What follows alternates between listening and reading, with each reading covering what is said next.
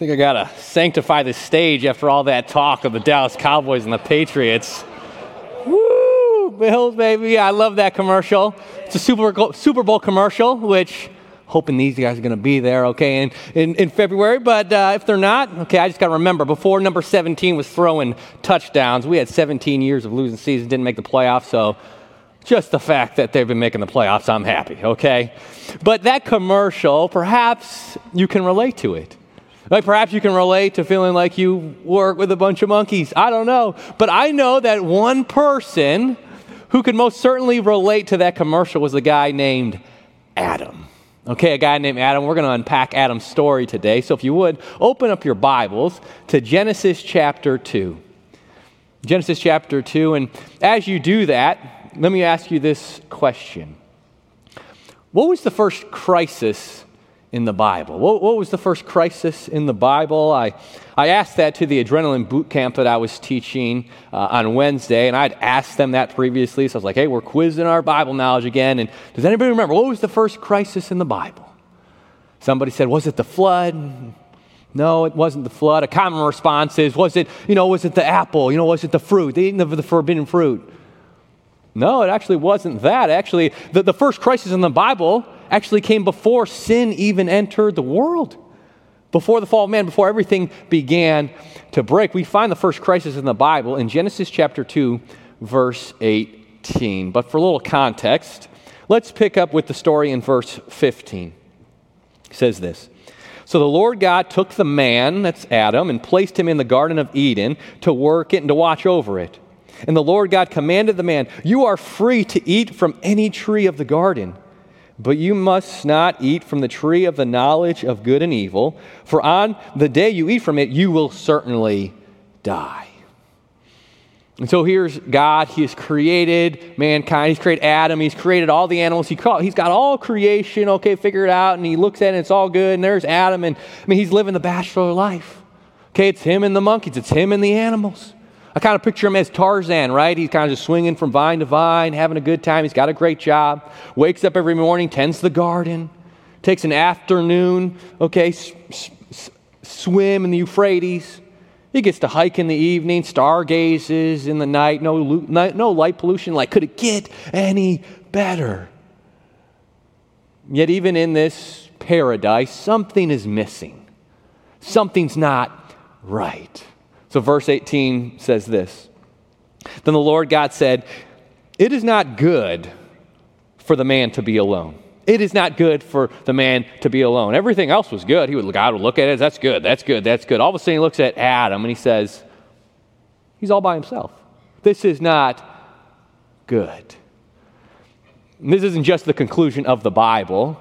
Modern science and medicine is telling us that it's not good for man to be alone. The Mental Health Foundations, a few years ago, produced a report called The Lonely Society. In this report, it talks about the detrimental effects on our health that loneliness produces. It says that when we become lonely, when we experience feelings of loneliness, it produces stress hormones that have its mark on our body through lowering our immune systems and hindering our cardiovascular function. That happens when we experience loneliness. It showed a direct connection between loneliness and drug use and sexual promiscuity and anxiety and depression and even paranoia. And if science is showing us that loneliness is actually as detrimental to our health as smoking is. Yeah, it's what led John Ortberg, the Christian author, to say this, that it's actually better for you to eat Twinkies with good friends than it is for you to eat broccoli alone. That's just the fact. It's just true, okay? A guy named Robert Putnam, he was a professor at Harvard, he wrote a book called Bowling Alone, in which he talks about the detrimental effects of loneliness. He says that an individual can reduce their risk of dying, their chances of dying in the next year and a half, if they just go from living in isolation to living in community with other people. And so I hate to say it, but Britney Spears was right that this loneliness is killing me. It's true. Literally, loneliness is killing us. Robert Putnam says the best predictor of a person's happiness is the breadth and depth of their social connections. And unfortunately, as a society, we are becoming increasingly more lonely. Cigna Healthcare and Morningstar Research came out with a report last year in 2021, showed that 58% of Americans report feeling lonely, struggle with loneliness, 58%. 79% of young adults ages 18 to 24 struggle with loneliness. 54% of people said they don't have someone in their life that knows them well. The number of people who don't have any close friends has quadrupled in the last several decades. We're lonely. And it's killing us. It's having these detrimental effects on our health. And why is that? What's leading to all this loneliness? Well, one contributing factor is technology. Right? Technology is allowing us to live very isolated, independent lives. Right? Growing up in Buffalo, New York, I never had a house or an apartment that had air conditioning in it. Okay? Thank God for air conditioning. I live down here. Okay? But, growing up, you know what we did during the summer when it was really hot? We were outside. Right? We were on the front porch looking at all our neighbors, connecting, sipping iced tea, playing games. Right now that I have air conditioning, I never see my neighbors. Right? We got garage door openers that just open up. We get right inside, give me the air conditioning. We never have to interact with another human being. On Wednesday night, I got home after teaching a fitness class and walking to my house. I'm walking up the stairs. I don't even get up to the top of my stairs, and I hear the doorbell ring frantically, dee, dee, dee, dee, dee, dee. I'm like, oh, it must be one of my neighbors. I've been building a relationship with them, trying to get to know them. Maybe they're ready to talk. And so I get to the door. I open it up. What? Look down. There's 2 pizza boxes there. My roommate Dave comes down. Yeah, those are for me. Oh, okay. They don't even stay anymore. They here's your pizza. No. They don't even ask for a tip. It's what? Yeah, we can order food. We can do all our shopping, all our necessities, just with a click of the button, and we never interact with another human being. Right? Technology is allowing us to live very isolated, independent lives. Another contributing factor is this drive for achievement. Dr. Edward Hallowell, and he's a psychiatrist at Harvard Medical School, he says that achievement is making us more lonely as a society. Where we used to get our identity based upon the groups that we were a part of, we're now getting our identity from our jobs, from how much money we have, the car that we drive, and so it drives us to be more successful, to achieve. And so that motivates us to, uproot ourselves from our support structures, from friends and family, to go to a distant city, to go to the best school, then to go to this place, to get a best job, to start a career. And instead of setting roots down there and investing in deep relationships, we just say, it's probably not worth it. I'm not going to be here for a long time. And we just throw ourselves into our work, and we neglect those relationships that we need, and we become very isolated and more lonely. So why modern countries like Japan, even in the United States, you can rent a friend. It is an industry. In Japan, you can rent a companion, you can rent a wife, a husband, not to do anything you shouldn't be doing, just to have someone to play checkers with, just somebody that can, talk with you. Because we're lonely and we know we need companionship. This is why Mother Teresa once said that loneliness is the modern day leprosy. She said loneliness is the modern day leprosy, and nobody wants other people to know that they're a leper. Several weeks ago, I was watching the PBS NewsHour. Yes, I watched the PBS NewsHour, okay? I am a bit of a nerd. I'm not a communist, okay? But I love the PBS NewsHour, okay? And on Friday nights, David Brooks from the New York Times gives this social commentary, and this was right after all the mass shootings that had taken place in Buffalo and Chicago and Uvalde, and they said, David, what's up? Why are we seeing all of these mass shootings? And he said, well, if 54% of us, don't have a close friend, if we don't have people that we can share our deepest, darkest secrets with, what do you expect? We're going to become less than human. We're going to commit acts of violence like we're animals. What is he saying? He is saying it is not good for man to be alone. That is the problem. What's the solution? Well, the Bible gives us the solution as we continue reading. Verse 19 says this: So the Lord God formed out of the ground every wild animal, every bird of the sky, and brought each to the man to see what he would call it. And whatever the man called a living creature, that was its name. The man gave names to all the livestock, to the birds of the sky, to every wild animal. But for the man, no helper was found corresponding to him. Or some translations say that not a suitable helper was found. So what's going on here? Like, Adam's not just naming the animals. He is looking for a helpmate, okay? He is looking for a helpmate, and, right, I'm a single person. I know a lot of single people. Today, there's, like finding a person, like finding a helpmate, just so hard, so difficult these days. So you've gone online, right? You've gone online. You're just like, what does the app not understand? Like, why do they keep matching me with this person that lives 60 miles away and is 10 years older than me? Like, you think you have it rough?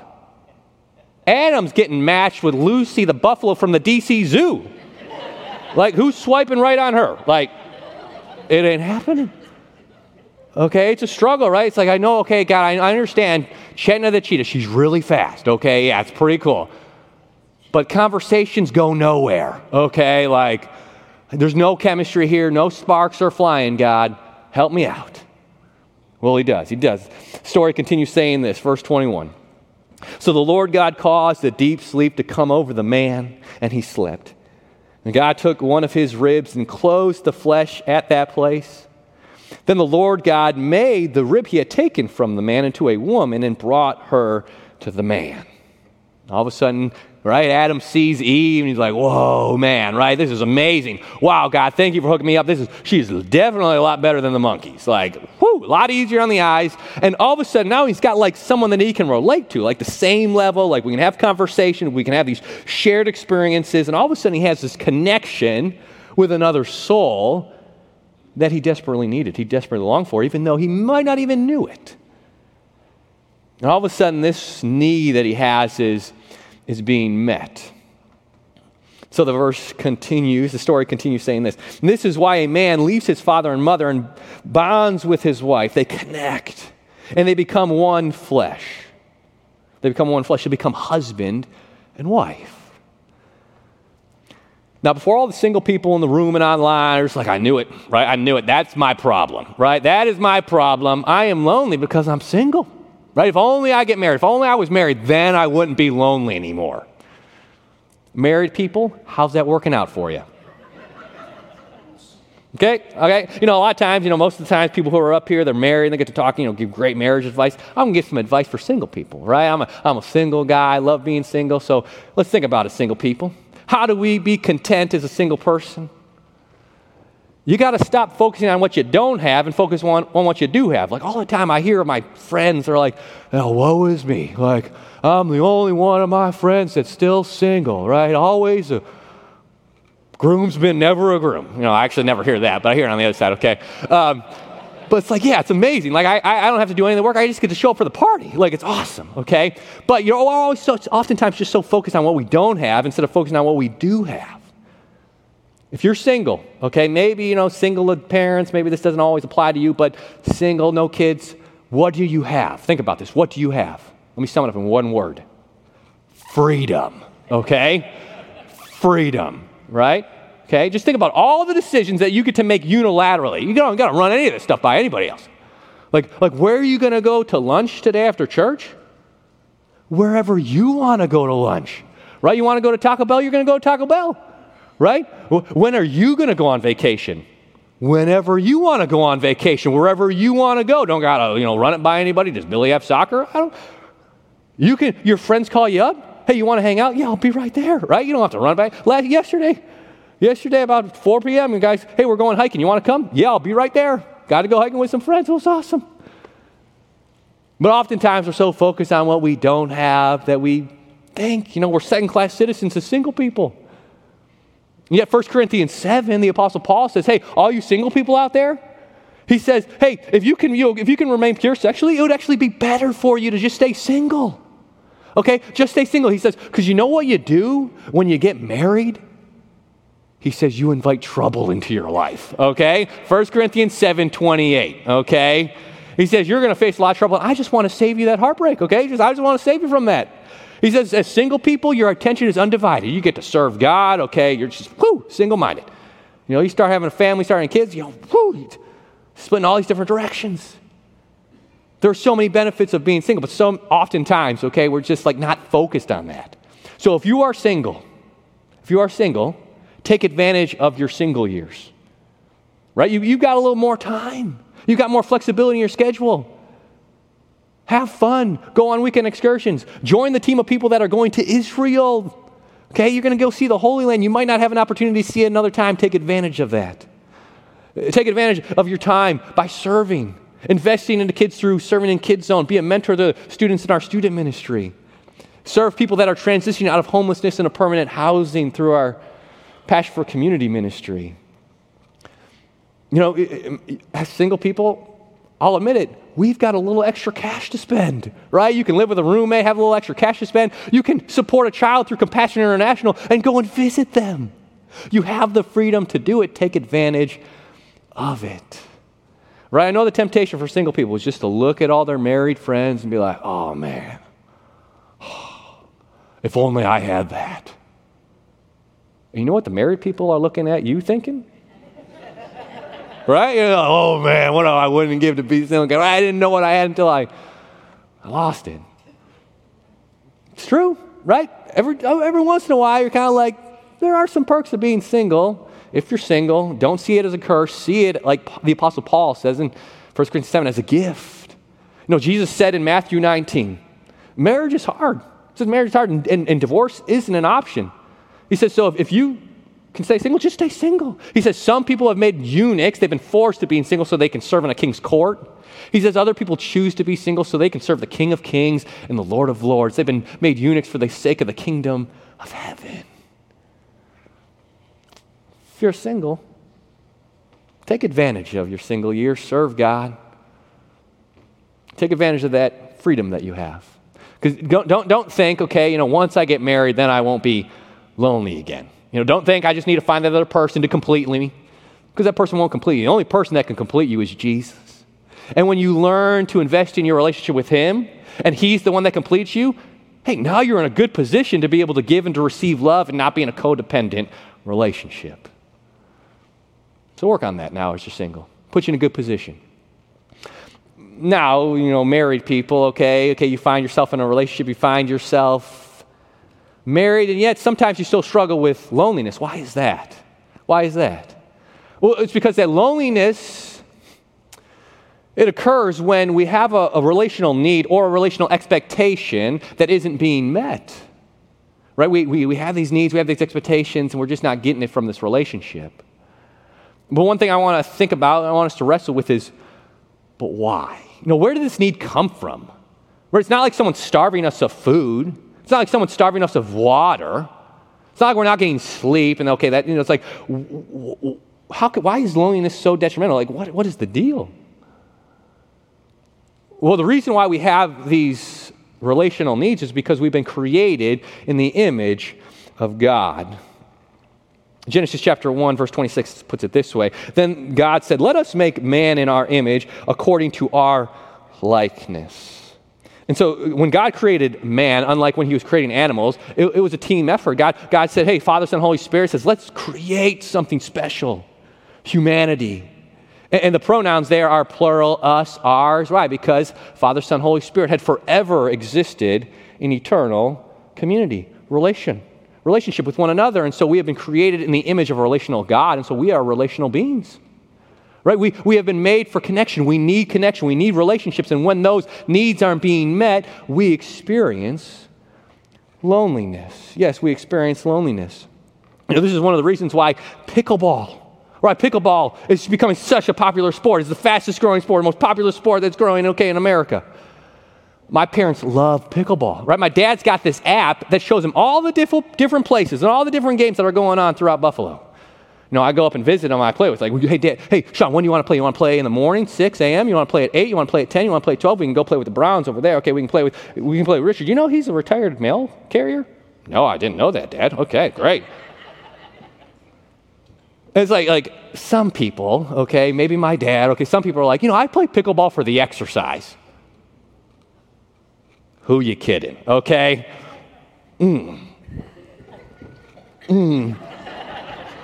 It's like exercise.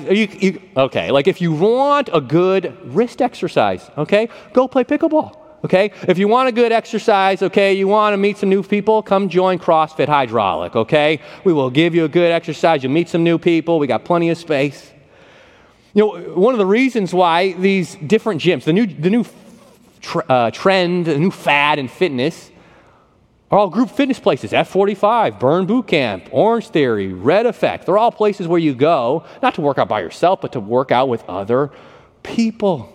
Right? Because we're relational beings and we need this connection. And so that's why the text continues saying this. Verse 25, hey, both the man and his wife were naked and they felt no shame. Both the man and his wife were naked and they felt no shame. Here is the solution. Here's the solution to our loneliness. Here's the cure. You don't want to know what the cure to your loneliness is? Here it is. Get naked. Okay, that is it. That's the solution. Get naked. Okay, now that I have the attention of all the middle school boys, okay, let me explain what I mean by get naked. Okay, I don't mean like, stripping your clothes off and going streaking or birds with beads. Okay, I don't mean any of that. I mean being vulnerable with other people. I mean being open and honest. I mean having some people in your life that you're saying, I don't need to hide.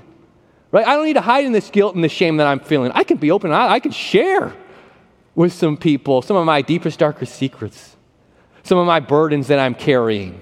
I can share some of the highs and the lows. In Celebrate Recover, we talk about balancing our inventory, the things that we're sharing with the highs and the lows. We need people who we can mourn with and people who can mourn with us and people who can rejoice with us and people who we can rejoice with. But that's going to mean we've got to be vulnerable. We've got to get naked. But some of us, we push away from that. We're not ready for that yet because maybe when we were kids, we needed that vulnerability, we needed that love, we needed that emotional support in a relationship we had, but we were kind of neglected. And so now we kind of keep everything really close to our chest. And some of us, we struggle with vulnerability because we were vulnerable with someone. We trusted somebody and they betrayed our trust. They shared it with some confidential information. And so now we're just like, I don't know if I can risk that hurt any longer. Some of us, we've shared some excitement with somebody. They weren't excited with us. We're like, what? Or we pursued a relationship and it didn't work out. And so now, we're just not sure if it's worth it any longer. And so, some of us have retreated to social media to bare our souls. We've retreated to our thousands of friends on Facebook to share the exciting things that are going on in our lives, the vacations, the promotions, but also our lows, the health difficulties, the prayer requests, the bad things. But does that ever really lead to long-term healing or satisfaction? Oftentimes it doesn't. I think Proverbs 18:24 is very prophetic, spoken thousands of years ago, speaking to our time today, saying this: one with many friends may be harmed, but there is a friend who stays closer than a brother. Some of us think if we can just share it with thousands of people, superficial relationships that we have online, then things will be better. But does it get better? Not oftentimes. We usually don't get the reaction we're hoping for. Oftentimes people share things and we're like, I didn't want to hear that. It's not leading to satisfaction, to great relationships. Oftentimes leads to great harm. I love how Craig Rochelle puts it. He says, social media, the drug that sells the illusion of intimacy, but leaves us drowning in comparisons and craving real relationships. Craving to have a brother, a sister, a close friend that we can bare our souls with. I'll admit that growing up, my brother and I weren't very close. It was kind of like Adam and the Monkeys, there was just a different, he was 11 years younger than me, okay? So I was playing sports and he was playing with blocks and watching VeggieTales, okay? Different levels. But now that we've grown up and he's a young adult and I'm don't know what I am at this point, okay? Kind of lost child, 36-year-old, single guy, whatever, okay? It's like now we can do adult things together and have grown-up conversations and we're bonding, we're having fun. And right before the pandemic, he starts sending me videos of people who are doing this whole van life thing, okay? I don't know if you've seen people who do van life. They sell all their possessions, they sell the house that they're living in, they move everything into a van. Okay, I don't think many of them actually owned a house, but, they sell everything that they have and they, move everything they have into a van. They just travel the country and they work whenever they need to work. And it's just like, as a single person, it's like, man, that looks pretty awesome. Like, kind of tempted to do that. And it kind of reminded me of the story of Christopher McCandless, who grew up right here in Northern Virginia. His story is chronicled in the best-selling novel, Into the Wild, written by author Jon Krakauer, made into a movie. Yes, Christopher McCandless, he went to Woodson High School in Fairfax, went to college in Atlanta, came back here, got a great job, was making tons of money, but he wasn't happy. He was saying there's some disconnect. Like, I'm lonely, I'm not happy. All this money, all these possessions isn't providing me the life that I thought it would give me. He says, what's wrong? He says, I know the solution. I need to sell everything. I need to give my money away. So that's what he does. He says, I need to go out west and find myself. And so he goes out west and he starts traveling up and down the West Coast to find himself, to find happiness, but he doesn't ever find happiness. And so he says, okay, what I really need to do is I need to get away from all human contact, all of society. Stop listening to the lies and just go and be by myself. Then I'll be happy. And so he travels all the way up to the Alaskan wilderness. There he finds this abandoned school bus to live in. Fortunately, he doesn't make it very long. He dies. We just don't know exactly how he died. Maybe some poisonous berries, maybe the loneliness. We don't know. But when his body was found, it was found with books that he was reading. And in those books, he was highlighting and underlining phrases that emphasized the need for human connection. And in his journal, just shortly before he passed away, he penned these words. He says that happiness is only real when shared. Yeah, unfortunately, he learned that lesson a little bit too late. I hope it is not too late for us, that it's not good for man to be alone. Yes, that's why John, the disciple who described himself as the disciple whom Jesus loved, this disciple who experienced this intimate friendship with Jesus, he tells us this, 1 John 4:7, he says, friends, followers of Jesus, let us love one another because love comes from God. A few verses later in verse 12, he says that no one's ever seen God. But if we love one another, he remains in us and his love is made complete in us. What is John saying? He's saying our souls will always be restless until they rest in the love of our Heavenly Father. How do we experience that love? John says, no one's ever seen God. Like, he's a spirit. And so even though we want to wrap our arms around him and give him a hug and feel his embrace, like, that can't happen.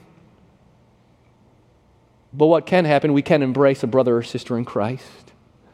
And we can share our hurts and our hang-ups with our brothers and sisters in Christ and hear them say, me too.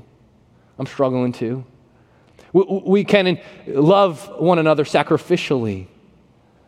And in that way, we get to experience a bit of who God is because, as John said, that God is love.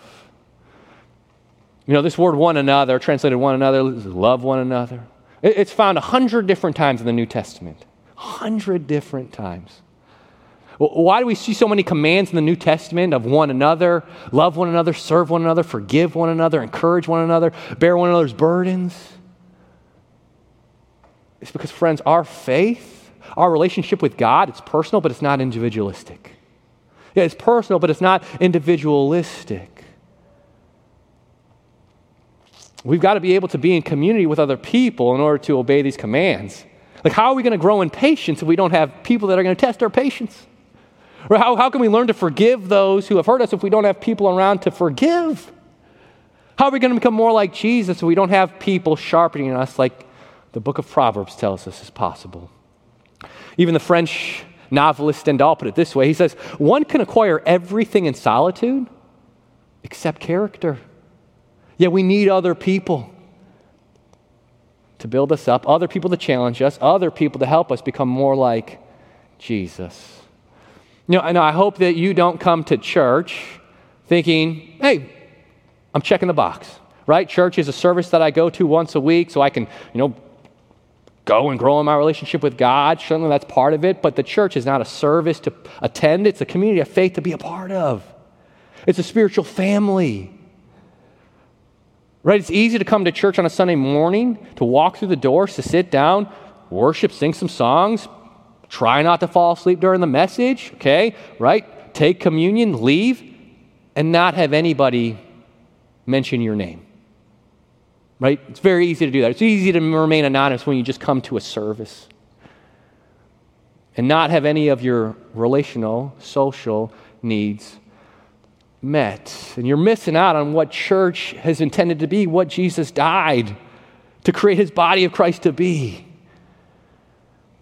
And so if you're not part of a small group, if you're not in a community of people where people know your name, and you have some people that you can share your deepest, darkest secrets with, you can share some of the ways that you're experiencing joy this week, could I encourage you? Getting involved in a small group. Get involved in a small group. Find Tess in the back and say, hey, how do I get connected in a small group? You know, mothers of preschoolers. I don't know if there's any mothers of preschoolers here today, but according to my research, you are some of the most loneliest people in our society. Right? You're at maybe a new stage in life, and you're at home a lot, inside, taking care of your kids, and man, you don't get a lot of interaction with other adults. You desperately need a group to be a part of, and that's why we have MOPS, Mothers of Preschools. We got a new group starting next month in September, and they would love for you to be a part of that group. If you're online, reach out to your chat host. Say, how do I get connected to MOPS? If you're here, go in the back. Say, Tess, how do I get connected to this group? I need this group. I need this connection. You know, I hope you have hope that you don't have to live in your loneliness any longer. Because as followers of Jesus, we have that hope. Now, I know that not only because of, my life and the community that I have and the relationships that I have, but I know it because when Jesus died on the cross, do you know what he experienced? He experienced loneliness. He experienced vulnerability. He was stripped naked so that we can be naked and we can be vulnerable and we don't have to be lonely anymore. When he died on the cross, he yelled out, my God, why have you forsaken me? Why? Because for once in all of eternity, the harmony that he shared with his heavenly Father began to tear. It was severed. But he went through that so that our relationship with God could be restored, but also our relationship with other people could be restored. Not only were our sins that divide us from God paid for at the cross, the sins that put up barriers between us and other people were paid for. See, the thing that oftentimes hinder us from being in deep, vulnerable relationships is hurts. It's sin.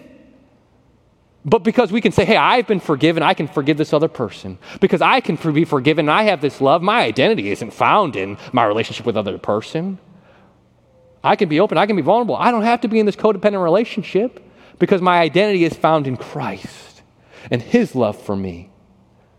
That gives you the confidence to be vulnerable, to get naked. The reason why we can live in cities surrounded by millions of people, the reason why college students have just been moving into dorms and they're going to be surrounded by their peers. We live in neighborhoods, we live in houses surrounded by other people, but we're still going to experience loneliness, is because proximity to other people doesn't cure loneliness. Vulnerability does. Vulnerability does. And the way that we can be vulnerable has been paid for at the cross. When Jesus became lonely, when he became vulnerable for our sake. So maybe this is your I will statement this week. I will sacrifice spending time in front of a screen, watching TV, watching Netflix, being on social media, and reach out to a friend. Reach out to a family member, go get coffee, have a meal together, and just share. Right? Share what's bringing you joy this week. What can we celebrate together? Share what burdens are you carrying? What's keeping you up at night? What is stressing you out? Share that. Listen to one another. And then pray with one another. Don't say, I'll pray for you later. I'll pray for you later. Pray in that moment. Be open, be vulnerable in that moment before you and God, and you'll experience a connection which you cannot experience anywhere else. Do that. And watch your loneliness begin to dissipate. Friends, I know it's going to be hard. I know it's going to be difficult. But boy, it's going to be worth it. Let me pray for us and ask God to help us take that next step this week. Let's go to him in prayer. Heavenly Father, God, I thank you that because of what your son Jesus did for us on the cross, that we don't have to live in our loneliness anymore. I thank you for the fact that I know that I am never lonely. I thank you for the fact that I am never on my own because you are always with me. God, I thank you for my friends here at New Life Christian Church. I thank you for the community, the family that I have, the support that we can partake in. But God, I pray that you would give us the confidence to be vulnerable with one another. Just a few people, God, give us some names right now to reach out to. Through one another, we would experience healing, God. We thank you for your son, Jesus. It's in his name that we pray. Amen.